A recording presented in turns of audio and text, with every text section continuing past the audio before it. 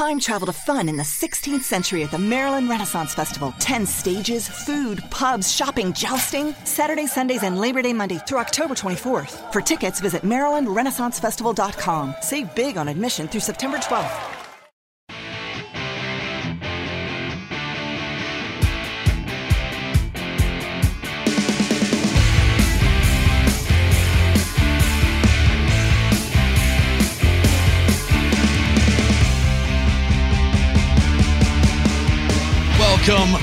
Welcome to After the Bell. I am still Corey Graves. A lot of goodness on tap for you this week. As always, joining me as usual, he is the Bucky to my Captain America. You may know him from NXT, Mr. Vic Joseph. Vic, what's the good word, my friend? Well, my good word is I'm sitting here with you on another lovely week of After the Bell, and I'm really excited about this week. We had a huge week on NXT earlier this week on Tuesday, and we're getting ready for TakeOver in Your House. So there's a lot of goodness in my world when it comes to what we do love at the end of the day, which is professional wrestling.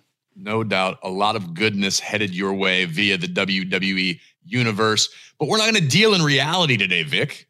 We're going to do something different. The last few weeks, we have built our personal Mount Rushmores of memorable WWE moments. It's a fool's errand, an impossible task, but we did our best to come up with 4. We each had some pretty solid suggestions. We also got a lot of feedback from the listeners who also had great answers. No wrong answers in this one. What meant the most to you? If you haven't checked it out, head back in the archives. You can get all those now. Continue to fill the ATB mailbag. Use the hashtag AskATB, AskATB. We're going to compile some of the best questions you guys are sending our way and put them all together in a future episode of the greatest sports entertainment podcast on earth. But as I mentioned, we're not here to talk about reality today. We're going to revise history, a little what if you will, because Vic, you can attest, anybody who has ever spent any significant time in this business, once the show ends, everybody hops in the car and gets ready to the next town. We do what in the business we refer to as rebooking the territory, right? Yeah. We're all experts, we think. We all have different suggestions as to how things should have gone, how I would have done things, how you would have done things. And let's be honest, there are a few better ways to pass the time on a long drive from LA to Vegas than rebooking the territory. Yeah, it doesn't matter whether it's Raw, whether it's SmackDown, whether it's NXT. We always get in the car and we go, well, what if they did this? Or what if Seg 1 was this? Or Seg 3 was this? Or this went into... So you're 100% right. And that's why I'm really excited about, at least for this first one. Let's see how it goes before we really get too deep into it. And full disclosure, this was Vic's idea. So if it sucks, he's fired. That's basically that's the deal we worked out here. So this might be the last time Vic is ever on the show. I will be back whether you like it or not. Well, Mount Rushmore was kind of mine along with Johnny Russo, listen, but I referred to you as my Bucky. Okay, that's as nice as today gets. Okay, fair enough. I'll take it. We're gonna step down from the bully pulpit this week, and we're gonna put our fan hats back on because ultimately, at the end of the day, you're laughing like a hyena at the term bully pulpit. It's such a funny word to me. I've never heard it before. It's 2 words, and it's very accurate. I just look at bully. Bully. But I've been as nice as I'm going to be to you, Vic, because now we get to argue like fans do, okay? We're at the end of the day, probably the biggest wrestling fans in the world because we were insane enough to follow it as a career. And here we are. But Vic, you and I can't handle this task alone. It is monstrous. We are going to look back at what if the Montreal Screwjob, one of the most controversial occurrences in the history of the business, never really happened. Vic, are you ready? Was that a DX pun that you just made, or did you even make me It was completely unintentional. That's how hardwired my brain is to be a fan today. But as I mentioned, we can't do this alone. We need a little help along the way. So we have recruited one of our producers, Mr. Alex Metz. Alex is a pro wrestling sports entertainment aficionado, has worked in the radio business for many moons. You've heard his voice on In or Out. So Alex, thanks for joining the party. Thank you for having me, guys. I'm excited to rebook the territory, as you say. No doubt about it. And of course, another man whose voice may sound familiar. You probably know him from the New Day Feel the Power podcast, perhaps one of his many video game streams. He's a video game extraordinaire. And the man was married in a GD Taco Bell, Mr. Dan Reichert. This is all true. Hello. I'm excited for this. We're going to start our E-Fed here. eFed. Oh my God. Were you ever part of those when you were a kid in the early days? I think I started one on like AOL in probably like 1998, but it seemed like a lot of work and I backed out. I hear that. I don't know if I've ever told this story publicly. I actually ran an eFed with a friend of mine, and I was probably in 9th or 10th grade with our rudimentary knowledge of the business.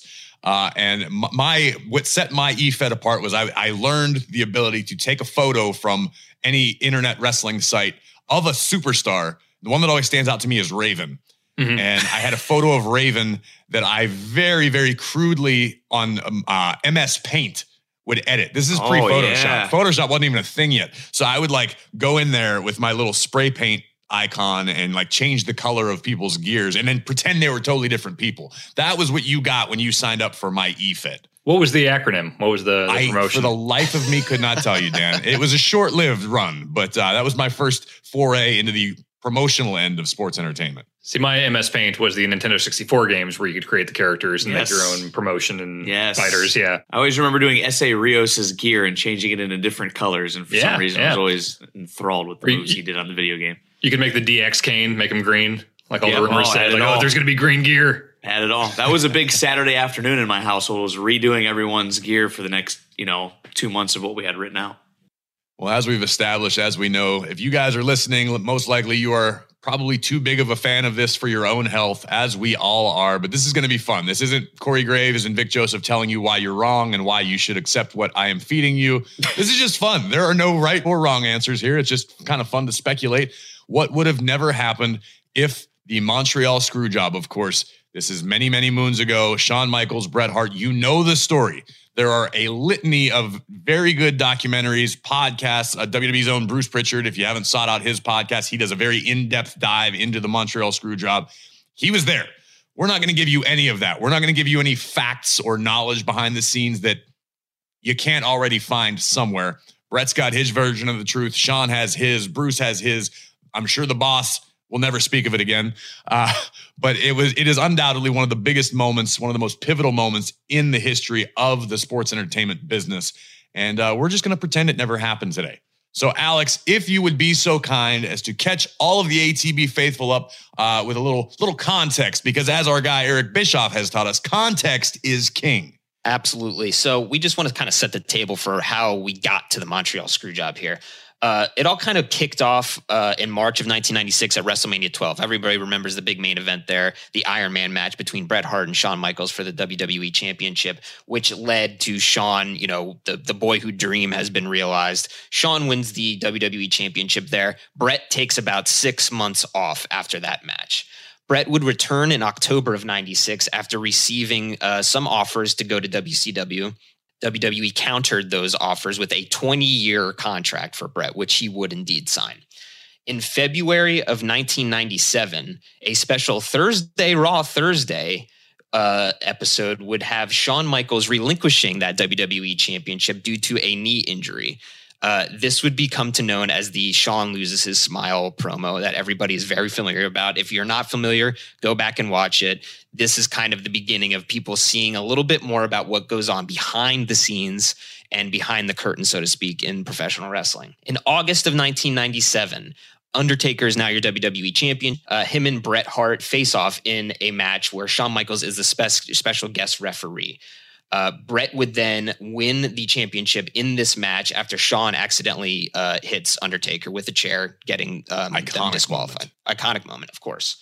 But you could see the tension was back between Shawn and Bret there in that moment. And leading up to that moment, there was a litany of other kind of backstage moments where, there's an infamous story about hair being pulled, fights backstage, things happening, going on at Monday Night Raw. So that was a bit of a culmination of where the tension between the two really started to pick up again. And also a lot of reality kind of like seeping into things in a way that got the internet buzzing, like the Sunny Days promo, things like that, where people on the internet were like, whoa, wait, we have not seen things like this before. Early days of the internet, too. We're talking like AOL chat rooms. We have to accentuate the earliest days of the internet where this wasn't all of the information that is readily available. There was no social media. If there was, it was very, very rudimentary. Maybe I don't even think MySpace was a thing. Oh, no, you had AIM instant messaging. There you go. AIM instant messaging. That was as social as the internet allowed you to be at the time. Email, you had to compose an email to talk to a friend or a message. So it's not like the world is today, which, believe it or not, I'm sure there are people listening to this who don't remember those days. But here we are, a couple of old men shaking our fists at the sky going, back then you had to search for your information. I still have my AOL account that I use as my personal email. Here's how I obtained my information when I was a kid. I remember this vividly. I was probably in 6th, 7th, 8th grade, that middle school time frame, and my family didn't have the internet. I had one friend who was one of my best friends, luckily, avid WWE fan, and he had the internet. So 2 or 3 times a week after school, I would come home. I would pick up my phone that was still attached to the base by a cord. Remember those things?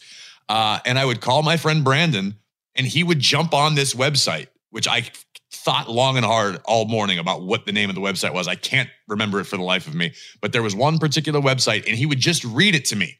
And this is sort of as the Monday Night Wars are really heating up and the NWO is a thing and people are jumping and who's going to show up next? And I would call Brandon and I go, all right, dude, what's going on this week?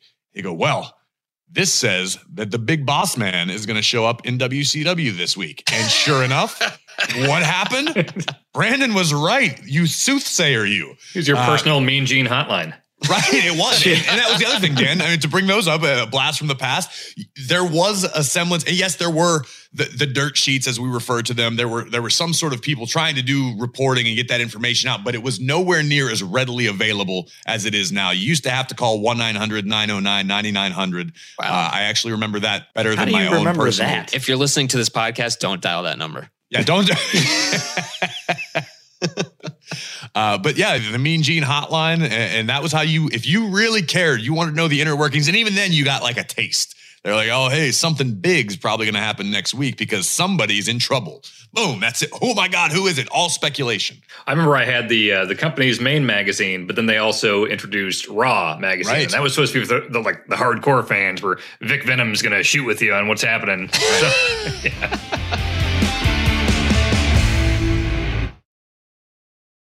So you brought up a good point there, Graves, that during this whole time, the reason this sort of boiling underneath the surface stuff was happening between Bret and Shawn was because WCW was kicking the WWE's butt every week in the ratings. The NWO was flying and riding high. It was one of the biggest things in the company. So all of this sort of, speculation about whether Bret was actually going to leave or not was fueling all of this because WCW was about to take, potentially WWE's biggest chip at the time in Bret Hart.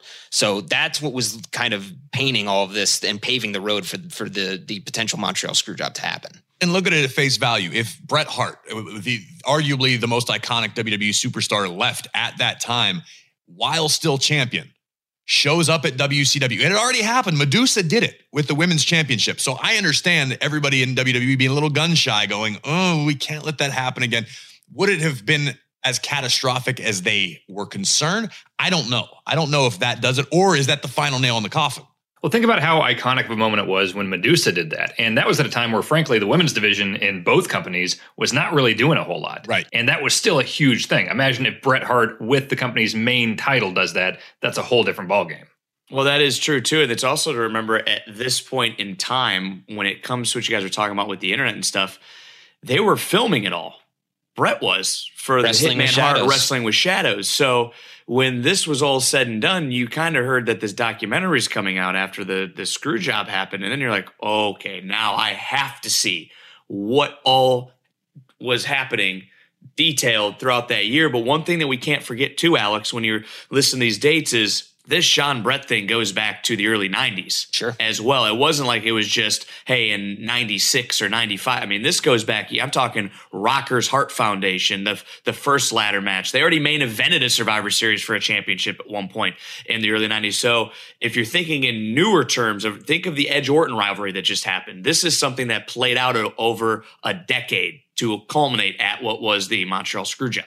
To get to the screw job itself, so just you remember I mentioned October 96, Bret signs that 20-year deal. Right. Weeks before Survivor Series 97, so this is November of 97, apparently there is a meeting where Bret is told that the WWE would not be able to honor his 20-year contract any longer, that financials were rough, that the company was in bad shape, that this they just couldn't justify the contract anymore. And that's something that I'm sure, Alex, you and Dan have spent enough time around the studio. We know enough of the OGs that are still still walking around here that will verify that was the God's honest truth. WWE was in bad shape. You hear the stories that have made it publicly about taking the water coolers out and having to sign out office equipment because everything had become so difficult and tight. That's the truth. And there are plenty of people who are still with the company now who will happily, well, maybe not happily, but will verify all of those stories. And we've been able to learn, pick some really interesting brains over the last few years. Bret then decides, okay, I'm going to now listen to offers again from WCW. They're not going to be able to honor my contract. Bret signs a 3-year deal with WCW to leave. And so this is where the screw job happens. November 9th, 1997 at Survivor Series, the main event, Bret Hart and Shawn Michaels for the WWE Championship. You all know how it went down. The sharpshooter is applied and reversed, and then the bell rings without anybody tapping out. Shawn takes the belt. The infamous Bret spits on Vince, and then all of a sudden, nobody knows what happens. Bret's trashing the area around the ring. He paints WCW the letters. in the air. WCW in the middle of a ring in WWE. And at that point, I went, oh my God. I had some exposure to, I obviously was learning there was a business side of the sports entertainment business. But I had never in a million years thought, oh my God, Bret Hart just said WCW in a WWE ring. This is unheard of. Absolutely insane. I think you kind of had to be a fan during that time to realize how big of a deal that was, because it was like a blood feud between WWE and WCW. It wasn't just two rival companies. Like, it was cutthroat. So this was a huge, huge deal. And don't forget, most people, or most fans, I should say, who are watching are not necessarily as clued in as you were, Corey, who had a guy on the side who you would talk to and get all the inside information from. They're saying, oh my gosh, why is Bret Hart spitting on the play-by-play commentator of Monday Night Raw? Nobody knew really that Vince was actually the one in charge and pulling all the strings behind the scenes. And that is, I think, Alex, the biggest initial shock as a result of the Montreal Screwjob. Mr. McMahon was born out of necessity because, like you, like anybody watching, generally speaking, we had no knowledge that Mr. McMahon owned the company. We thought this was the guy that just called the action. What a maneuver. Years and years. Vince was part of the show, but he was the guy in the canary yellow sports blazer, and just he might as well have been Michael Cole or any other commentator that you've ever known throughout history. He was just that guy. But the Montreal Screwjob comes in, and all of a sudden, the business is thrust into the psyche, the collective psyche of fans around the world. So just to wrap up the timeline there, so Shawn ends up becoming WWE champion. Vince is able to keep Bret from taking the belt with him to WCW. It would be a little over a month before Bret would appear on WCW. He would appear on a December edition of Monday Nitro in '97. But his most infamous moment after jumping ship is that December 28th, 1997, WCW Starrcade, Sting versus Hollywood Hulk Hogan, where Bret kind of inserts himself as the special impromptu referee at the end of the match. And that much to the delight of absolutely no one. There's apparently a reason behind it. Bret had a non-compete in his deal that was not up yet, so he couldn't actually compete in any matches. None of that's an indictment on Bret or Shawn or anybody involved. Yes, it was but it would set the tone for what was to come from Bret's WCW run, which would be the ultimately the end of his in-ring career. And ultimately, I think everyone would agree, even Bret himself, it was maybe one of the most colossal disappointments in the history of the business. For us that live to speculate, as we are doing now, what would have happened? What wouldn't have happened? What we got was underwhelming, to say the least. It's still weird to me to see footage of him like on Nitro. Like, it doesn't feel right. He's such a WWE guy that, like, just seeing clips of that, it's like that something's not working here, you know? Right. Yeah, and you take it in hindsight to like what it is now, and I think Bret has acknowledged this a few times, but he was forgotten. It was like we all buy new things. Like, you buy a child a toy and they play for it for one day, and then all of a sudden it's underneath a rug. You know, he was the forgotten toy that came into WCW, and it was the old, you know, we got to fit a square into a round hole. It just never fit. And you even saw it watching. My brother was a huge WCW fan, and he was like, oh, we got Bret Hart, had the action figures and stuff. And it was kind of like, it all seems shoehorned. It all seems we're just doing it to do it. It never made any sense. And again, we know what happened. We know what truly did occur in the wake of the Montreal Screwjob. And there are a lot better sources than Vic Joseph and Corey Graves discuss what actually happened. There are podcasts available. There are documentaries available. I suggest you check them all out. It is still to this day one of the most fascinating stories of anything that has ever occurred in the business. But today we are talking about what could have happened, what would have happened, what the sports entertainment business might have looked like had there not been a Montreal Screwjob. And Alex, you sort of teed me up. My first massive occurrence that would not have happened without the Montreal Screwjob would be the emergence of the Mr. McMahon character.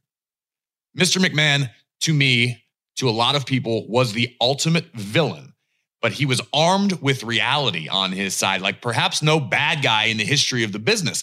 Mr. McMahon, it is exposed, owns the company. So now the infamous, I didn't screw Brett, Brett screwed Brett.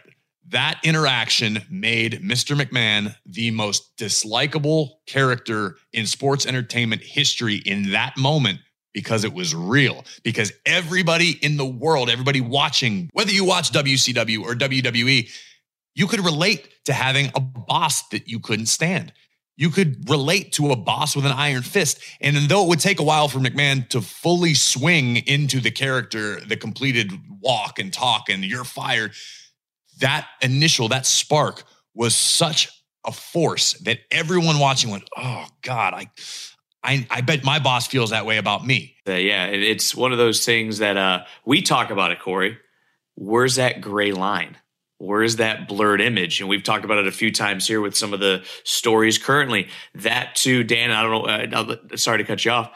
I think that's what, to Corey's point, that was the first time, guys, it was kind of like, holy bleep. Wait a minute now. That can't be real. Is that real? Hey, did you guys see that? Hey, call the hotline to Graves' point. See what the guys are saying. It was fascinating. Still to this day, fascinating. And that's probably the biggest butterfly effect of this whole thing, if the screw job doesn't happen, is that the Mr. McMahon character doesn't start at least that way. And then Austin still rises. Austin still becomes the biggest thing in the company, I think. But without him having McMahon to bounce off of, does it become the thing that shifts the Monday Night Wars? Does WWE buy out WCW? Like, that is the biggest ripple effect there, is the McMahon character being born from that moment. Right. And to your point, Dan, I say no. I don't believe Stone Cold reaches the astronomical heights that he does and become a genuine phenomenon in American pop culture, to where people who weren't even wrestling fans knew Stone Cold. They still do to this day. I haven't watched since the days of Stone Cold, not because they were even fans. They just knew Stone Cold. But he doesn't reach those heights, in my opinion, without the ultimate bad guy to fight, to rage against, Mr. McMahon. That's the storyline that everyone talked about the next morning. I mean, every Tuesday morning, I remember at school before class, people would be like, yeah, and then he filled his boss's car up with concrete. Like, they weren't talking about the matches. These were people that didn't watch wrestling, but they would hear about this crazy redneck that was like beating up his boss all the time. It's the moments you think about that butterfly effect that you use, Dan. With no Austin, is the Attitude Era? Probably not. Do we know who Dwayne Johnson becomes without that moment in time? I even started thinking about Mr. Sacco and all these other little things that pop up. Do they happen? Because if Brett stays, I don't think WWE turns this corner into this Attitude Era, this edginess. Does DX become DX? Is there a New Age Outlaws? Is there a China? I actually think, Vic, that all eventually does somewhat happen, but I just don't know if it's as effective if the Mr. McMahon character doesn't take the strides that he takes after the screw job occurs. So I think we could look at this in two separate ways. So Brett stays. They decide to honor his 20-year contract, and Brett finishes out effectively his career in WWE. Does Mr. McMahon still happen if that screw job never occurs in that way? Or Brett decides, hey, I'm still going to leave for WCW, but the screw job doesn't take off, and Shawn beats Brett fair and square for the WWE Championship on that night Survivor Series, and Brett still goes to WCW. We can look at this in two different ways. Does Mr. McMahon still happen in either of those scenarios? Alex, no, I don't think it does. He does. I think Mr. McMahon was such a result of a perfect storm where the internet, to our previous point, was just sort of kind of coming into its own. Fans now had a lot more access to the business than they ever did. I mean, it's nothing compared to what we have access to nowadays. But in that time, if you didn't subscribe to a physical newsletter or you wanted some information, I remember there was a particular magazine I used to read. My dad would pick it up at certain supermarkets because you could only find it in one of about 5 places nearby. And it would actually utilize superstars' real names or explain just little, surface level controversy. But I was so fascinated and enamored. And in that point in time, much of our fan base, I think, was kind of craving more information. They were getting a little more sophisticated, a little more educated, and everybody had their own opinion. But when the screw job went down, there was only one clear bad guy. It wasn't even the Mr. McMahon character yet. It was the boss. While we're speculating, what if it's not Vince McMahon that we had known as our TV announcer? What if it's a character that is put in that role? What if all of a sudden they cast Sergeant Slaughter or the guy who would go on to become Isaac Yankem and Kane? And what if he all of a sudden is the mysterious CEO of WWE?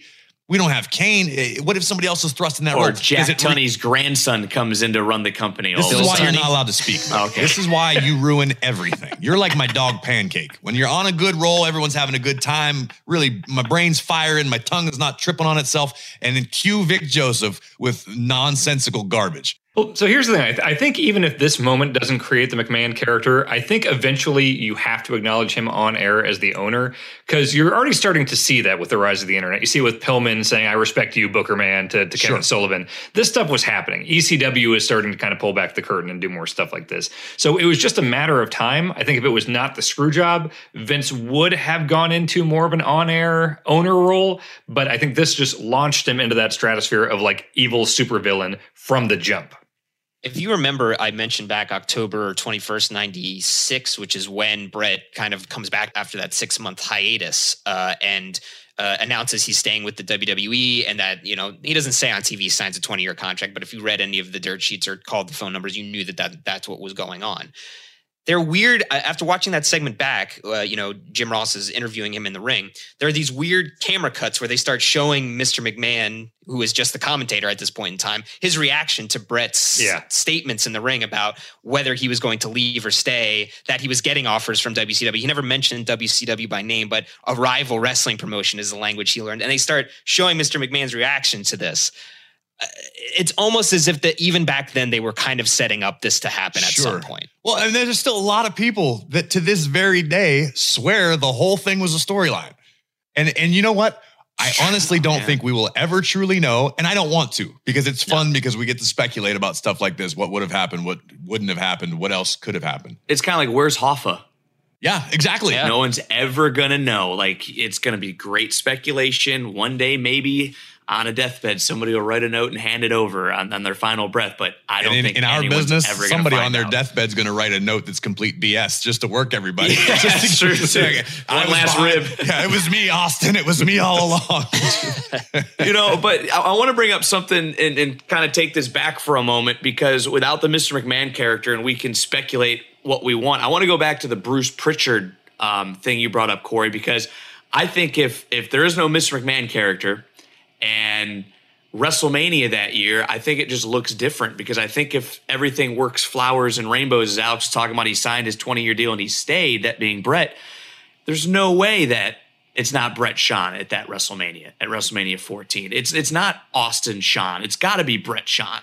But if you don't do Brett Shawn, do we get Mike Tyson? And that's where I was saying, your Mount Rushmore moment then doesn't happen, and there is no Mike Tyson, and there is no Attitude Era to the extreme that we thought it to be, bringing it back to the first point that I had brought up. I'm glad you brought that up, Vic, because there are rumors surrounding. Okay, so what happens at WrestleMania 14 in the spring of '98 if the screw job never happened? Like, was the plan all along for this epic Steve Austin encounter to take place as the main event of WrestleMania 14? Bruce Pritchard on his show, as we've referenced a few times here, says that was always going to be the case, and that this all just kind of exacerbated itself and moved the timeline up, so to say, because Brett was leaving for WCW. They as always are, there are many different things that could occur, but the way he makes it seem like is that Shawn versus Austin for the WWE Championship at WrestleMania 14 was always where this was going to take us. But I'm fantasy booking, and I'm thinking in that moment in time, there's no way that you leave Bret Hart, who would be your biggest star, you just gave a 20-year contract to, and Corey has brought up the fact of the money situation. There's no way you're paying out that money and he's not in your main event of your biggest show. And your biggest story would be Brett, Shawn. That story continues to move forward. I find it very hard to believe. Now, I'll throw this. Is Austin in that main event? I can't argue. I can't disagree. Maybe it's Austin versus Brett versus Shawn at that WrestleMania. I don't know, but I find it hard to believe that Brett wouldn't be factored into the equation at WrestleMania 14, and that definitely takes Mike Tyson out of the picture. Just to me, entirely possible for sure. It's funny listening to all these ideas that we're throwing up here. But the weird thing is, Brett actually going to WCW and appearing on WCW television didn't have nearly the butterfly effect that we thought it would on WCW's side of things. If you really look at, and I think Eric Bischoff's talked pretty openly about it, Brett went, obviously everybody ends up disappointed. There's no real great memories or moments or memorable matches. I'm sure there are a few. Again, I'm not trying to disparage the Hitman. It's just on surface level, nobody really felt any kind of way. It happened, but it didn't have any long-term effects. However, on the other side of things, Brett leaving WWE has created a volcano of change. And also a ton of things that we missed out on if he had stayed. Like there were so many, people that he never got to interact with or have matches with or storylines that could have been. I was thinking about one of the things I would have loved if he stayed was, imagine we already had Owen Brett at 10 with Owen playing the jealous younger brother. I would love to see, Brett was a heel at the time when he left. And if he keeps becoming this kind of like deluded heel and then Owen gets tired of it and becomes this like righteous, fired up babyface. We saw a little bit of that after the screw job when Owen was the black heart and he was getting in Vince's face about the screw job and things like that. Yeah. I would have liked to see that dynamic of a babyface Owen versus a heel Brett. That could have been awesome. Yeah. This is what I'm talking about. Stuff that I never in a million years would have even thought of. And it's just to have these conversations. Now I'm thinking of an Owen Brett Iron Man match is like the second Iron Man match that ever happened. You put that at SummerSlam in '98 or, the list goes on or whatever you want to do. Or to continue the Shawn story, imagine, Shawn leaves the way he did, misses most of the Attitude Era, comes back in 2002, does his thing with Hunter, but then he goes into, I'm a changed man, I'm not that old Shawn. Imagine Brett being the guy that's like, I don't buy it. You're still that Shawn. And then we get a feud based on that. Sure. I think anything that would have helped just bring Brett's career to a longer, trajectory so that we had him around a little bit longer to see these kinds of things would be a win. Sure. And nobody, Brett, most of all, expected his career to come to a screeching halt in WCW. Right. The errant kick takes him out, ends his career. Who knows? Maybe that experiment in WCW lasts a year, 2 years. Maybe Brett hates it there. Maybe it's just not working. Maybe both sides agree that it's not working. Maybe Hitman's back in WWE by 98, 99. God knows what could have happened then. One that sticks out to me that I would have loved to see, and this is kind of playing off of what he was doing a little bit, before he left at the screw job, which was that whole Canada versus USA thing that was kind of bubbling under the surface with Brett and Shawn. Is there any other walk of life other than sports entertainment in the wrestling business where Canada and the United States really can't stand one another? Is there actual beef between the US and Canada in any walk of life? Like, have you ever been mad at a Canadian?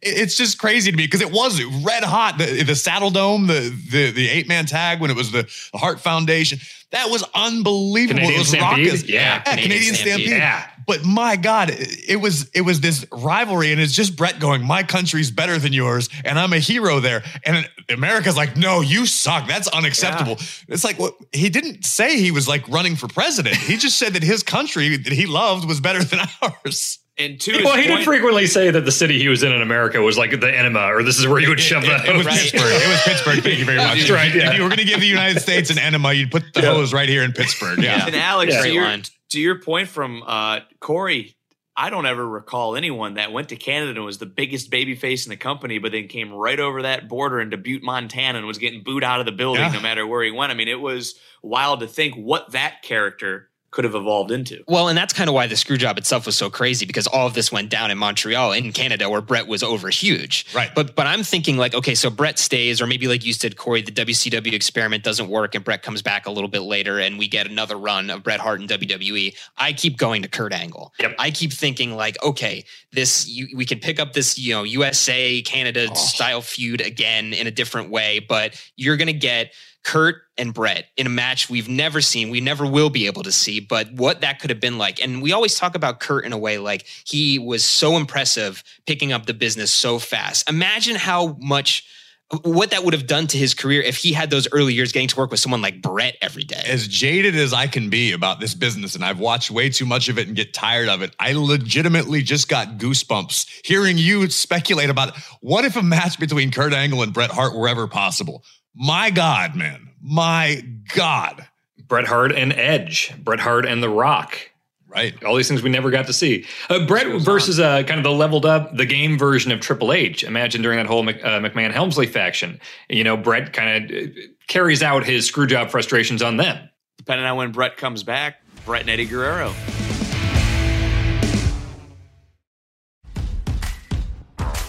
G3 Assistance through Virginia's community colleges is your pathway to a new future, helping those who qualify pay for school and train for the right career.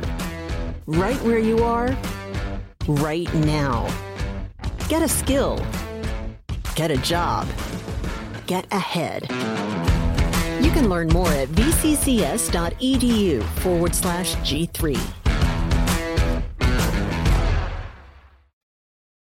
You mentioned a couple of these names. It's actually sending me down another thought path that I had. What does the actual roster look like? How does this not happen? Because it was around this time frame that the internet is really starting to catch fire. Everybody's becoming more accessible. It's becoming more accessible to everybody.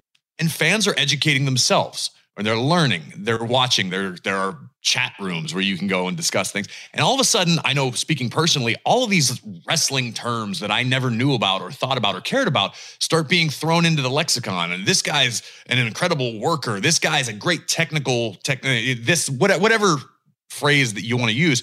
Now, all of a sudden, my young mind, I'm starting to look at the business differently. And I'm seeing it a lot around this time where how does WWE let the best technical wrestler in the world go?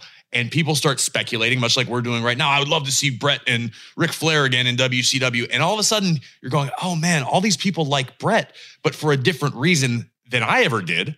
I just liked him because he was the hitman. I thought he was just the coolest guy on TV. He looked cool. He was a great wrestler, but I was never one going, oh my God, he's such a technician and he can have a good match with anybody. But now I'm learning this. I'm hearing these things from God knows who on the internet. But now I'm looking at things from a slightly different perspective than just, oh, I want to cheer for this guy. I want to boo this guy. I'm looking at it going, this matchup would be fun. Man, Kurt Angle versus Bret Hart. You know what I'm saying? So that all is changing. And people are starting to take note of people who are technicians, who are maybe no longer giants. Because historically, WWE for the longest time, back to our conversation a few weeks ago, Vic, was the land of giants. Everybody was 6'6", 6'8", 300 pounds. Very few guys could move or work like a Shawn Michaels or a Bret Hart. They were sort of the exception, not the rule. In the wake of all this, all the interest that it generated, people are now looking, maybe they're not diehard fans. Maybe they're just outliers, and they look at WWE or WCW once in a while. Now you've got people who ordinarily wouldn't have had access to the business, now take interest in the business, now have a passion for the business. I'm a kid at 14 years old in high school, was able to find a local wrestling school. My dad paid money and I went. That would have never happened before the internet, before all of this, the business was blown wide open. Now, all of a sudden, you've got your Daniel Bryans, you've got your smaller guys because they're appreciated as technicians. Eddie Guerrero stands out. Eddie was an amazing character, but was never known for his physique or his size. But it allowed fans to appreciate why Eddie was so magical beyond just, oh, he's a fun character to watch on TV. And I think that can be applied to a ton of guys. Well, I think you could take that tentacle here and run it off and think of NXT right now. Adam Cole, Johnny Gargano, Kyle O'Reilly, Bobby Fish, the list goes on and on. Kushida, Santos Escobar, and you just keep having this list go. And it's when you're saying, and I started thinking of, we had this perception of Bret Hart because of what we saw every week on television. The best there is, the best there was, the best there ever will be for years.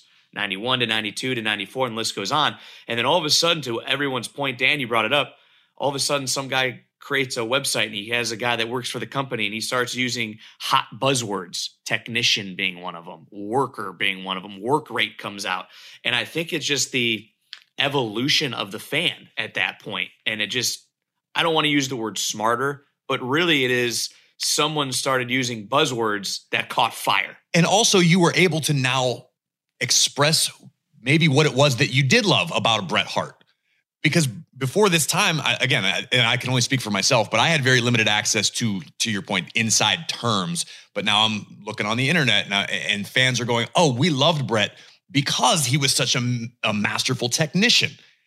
I don't think that ever would have been said on WWE television, particularly back in the time. It would have been like, "Oh, Bret Hart can have a good match with anybody." That was forbidden. The business was still so much more protected. This podcast does not exist today without, at least in the formation that it does. I mean, we have a podcast network and all these amazing documentaries on Peacock, and we have a documentary department because we're telling the stories behind these moments. But had all of this not happened, had the Montreal Screwjob not happened, do the fans even have a thirst for this knowledge? Definitely not to the ravenous level they do today. It was this era that got me so interested in the inner workings of the business that in high school, I was part of a program where you could do independent study. So 3 hours a day, I chose the wrestling business, and I would get to leave school. I would go interview indie workers. I worked with Harley Race in Missouri. I was working backstage at shows and things like that, just because I had this thirst for wanting to know how the business itself worked that almost superseded the storylines and the characters on screen. This was almost more fascinating. And this was the era where that really blew up for so many people. And I think that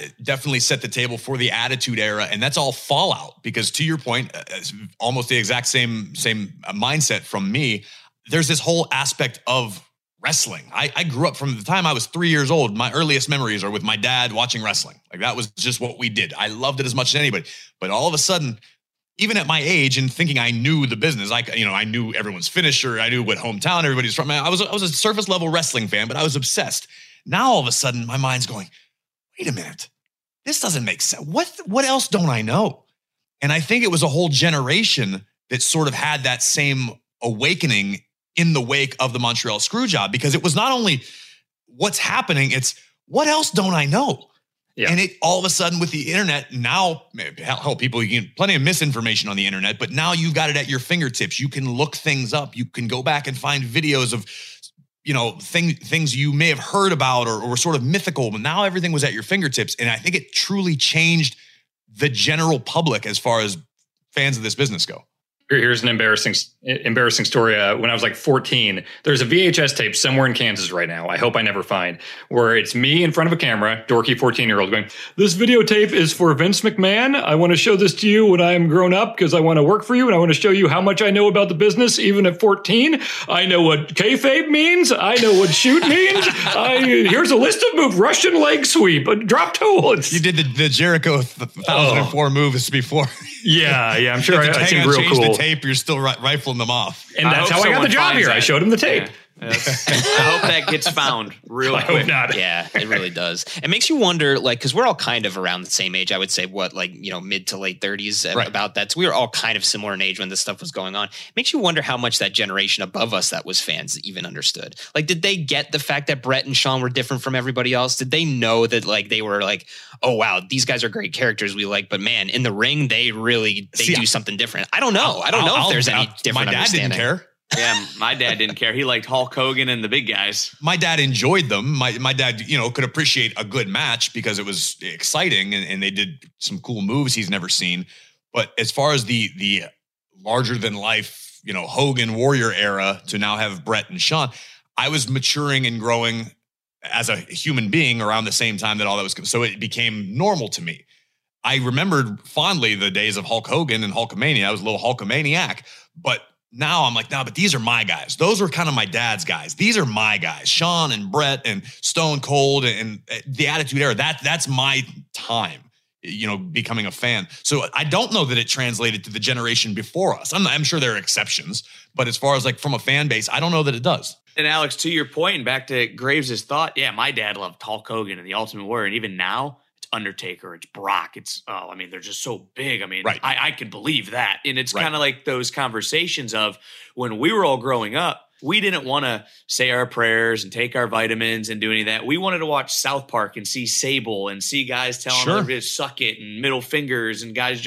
That's what we wanted to see because that's what we were growing up into. And it's kind of like my younger siblings now are like, oh, well, I can't believe they did that because, my sister's still a teenager. Oh, but what about this guy? Oh, I really like Xavier Woods and Kofi because they're colorful and it's power and positivity, just the way it goes. I mean, it's why all of that stuff connects with us to this day, because as human beings, we're maturing. We're teenagers. Now we're into the opposite sex. We're into edgy stuff that could get our parents upset at us. But that was kind of our little, hey, it's on TV. We're getting all this stuff that we want at that age. You've got beautiful women. You've got car crashes literally on television. You've got badass guys beating the hell out of each other.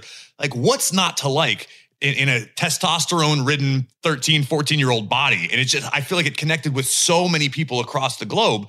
That's because people back then watched because it not because they liked wrestling, not because they were WWE fans. It was like a nationwide, worldwide phenomenon where you didn't have to understand what a wrist lock was or why a drop toe hold was effective, but you knew Stone Cold's going to beat the hell out of somebody tonight. Like, it's crazy. Every gym class, somebody does a good thing in kickball, and it's just crotch chops all around, And that goes back, Graves, to the mindset of, man, I'm growing older as a fan. I want to see some cool stuff. And everyone can relate at that point when you're like 14, like, yeah, you know what? Mr. McMahon's my teacher. Screw my history teacher. I don't like that guy. He's not the boss of me. I'm not going to do.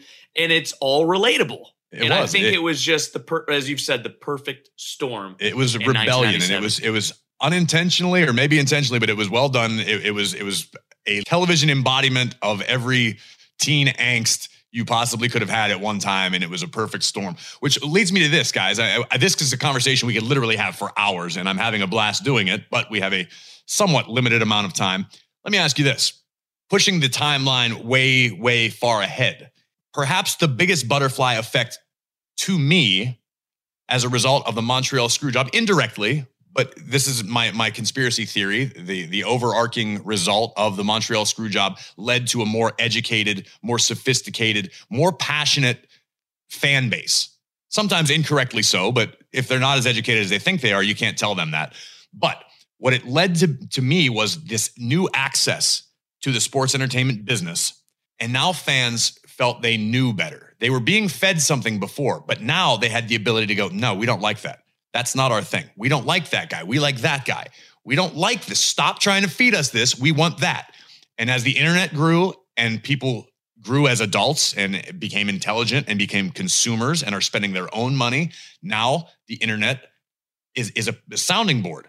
And now there's a community. And all of these people looking at the same thing that they love for many different reasons, different flavors of ice cream, impossible discussion to have. What's the best thing about pro wrestling? Everybody's got their something. But to me, for the first time, the pinnacle of all of this fallout was one of my Mount Rushmore moments. WrestleMania 30, Daniel Bryan winning the world championships in the main event of WrestleMania. To me, that does not happen without Montreal because it doesn't ignite the passion in the fan base of the people that are actually consuming, that are actually buying tickets. The fans straight up raged against WWE. For all intents and purposes, it looked as though we were going in one direction. And the fans united. Never before in history had the fans united on one common goal. Usually it's a great place to bicker, great place to argue. I'm right, you're wrong, here's why. But everybody went, no, you're right. We don't want what they're going to give us. We want Daniel Bryan. And however they got together, however they voiced their opinion, whether it be online or through social media or amongst friends, whatever it took, everybody was unified in saying, we don't like where this is going. We're going to change it. And they changed it. And it was so loud and so sustained for so long, from the Royal Rumble leading up to it. I mean, everybody, every arena you went in, Daniel Bryan. It wasn't because anything we were putting on WWE TV. It's because everybody would leave the show and jump online and say, this guy's getting screwed. Now they're looking at the business side. Now they're educated enough to be quote unquote dangerous. Now we know Daniel Bryan's not in the main event because he's not the best wrestler in the world. We know it's because they like this other guy better. Well, we don't like that other guy better. And it gave fans power that they've never had before. Obviously, Daniel Bryan wins, one of my favorite moments in the history of the business. But in my opinion, speculation-wise, I don't think that moment occurs without the Montreal Screwjob all those years earlier. And it's interesting to think because it's hard to argue, but you think about No Yes-Mania, what if WWE doesn't buy WCW? What if Bret comes back and you have all these great moments with Edge? And what if it is Kurt Angle and then in Toronto and he does, you won't win my gold medal? Try to beat me in 3 minutes. And then and Bret Hart comes out and makes his return. It's so cool to think of the butterfly effect of all this. And it's hard to argue with you, Graves, that doesn't happen. That there is no WrestleMania 30. There might not even be a WrestleMania 30. That's true. I mean, heck, they might not have survived the Attitude Era had not that was all a direct result of losing the top star, the crown jewel, going to the competition, and the whole company going, all right, guys, what do we got? Let's start throwing it against the wall. And luckily, a lot of it stuck. And here we are, and we're gainfully employed, and the business and being able to talk about it in this hypothetical situation. A lot of the most fascinating stuff in wrestling is when it blurs the line between fantasy and reality. And yeah, you bring up the Daniel Bryan thing. That was a prime example of that. There was, some people call it the reality era that probably starts with like the pipe bomb and then ends with Daniel Bryan there. Sure. But yeah, I mean, the screw job was really the first example of that. That to me, nothing happens without the screw job just from a fan accessibility standpoint. Because to me, and I can't say I blame them, but you talk to a lot of guys that were around prior to the Attitude Era, they didn't love that. They didn't love putting the business out there for the public to consume and pick apart and learn about. That was our little secret. It was the best kept secret in the entertainment business. And that really, on a general public level, blew the doors wide open. Well, and it was going so close to the vest for 30 years. And then when his documentaries come out, everyone's watching. He didn't want to give it away. Well, and something like that was going to happen just because the internet was going to happen no matter what. But so it would have been some sort of thing that blurred the lines and became a big deal. But for it to happen on such a grand stage with two of the biggest stars in the main event of a pay-per-view in such a high profile way, that's what makes the screw job so, incredible, I think. Do you guys think, going back to what you said earlier, Corey, and then we can, I guess, kind of move along here. Do you think if the screw job never happens, does WWE eventually still buy WCW? Does WCW still run into trouble? Surface level? No. Because to me, the Montreal screw job happened and it indirectly, unintentionally gave birth to the Attitude Era out of necessity. That's what it was. We are getting our asses kicked week after week after week. We've got to do something. Oh my God, now we're losing the Hitman. What are we going to do? And it became the Wild West. Hey, we're just trying to keep our head afloat. And now everything survives, everything thrives. Next thing you know, the Attitude Era is the hottest thing. Bye-bye WCW. Who knows where we're at? But I don't think any of it happens without the screw job. And my final thought on that, Graves, is back to what you thought about with WCW when Bret went there. People think that Bret was sent there to destroy WCW from within. Like that was the master plan, was sleeper send agent him there for $3 million to bankrupt him. I mean, it's crazy to think all these what ifs and all these scenarios because of that one night in Montreal. I've got all the time in the world for a good conspiracy theory. Unfortunately, we here on ATB are running low on time. Thanks to Alex and Dan for hanging out and joining the conversation. I could honestly continue this for about 2 or 3 more hours because to me, there's nothing more fun. The good news is, Vic, we're heading back on the road sooner than later, so I'm going to be able to sit in the car and speculate and rebook the territory on a weekly basis. If you're listening to this, check out WWE.com, all the dates for ticket sales for the events. WWE's back on the road. We're coming home. You don't want to miss it. We will be back next week, but until then, keep filling the mailbag. #AskATB on social media. We're going to try to answer some of your questions in the very near future. You can follow @AfterTheBell on Twitter, Instagram, and Facebook. Find me at WWE Graves. You can find him at Vic Joseph WWE. Listen to ATB for free on Apple Podcasts. Just make sure you smash that little plus button and follow us. And while you're at it, throw us 5 stars. If you're on Android, ATB is on Spotify, Pandora, iHeartRadio, and Google Podcasts, so you never miss an episode. And keep up with all your favorite WWE podcast shows at WWE Podcasts on all social media platforms. Join this conversation. Vic and I, Dan and Alex, we all want to know what you think. Did you dig it? Did you hate it? Should we do it again with a different subject? Should we continue more of this? Should I fire Vic? I know what I'm voting for, but either way, we have to have an outcome. We hope you enjoyed this very special experimental version of the show, and we will be back next week with more wisdom, more vitriol, and more WWE after the bell.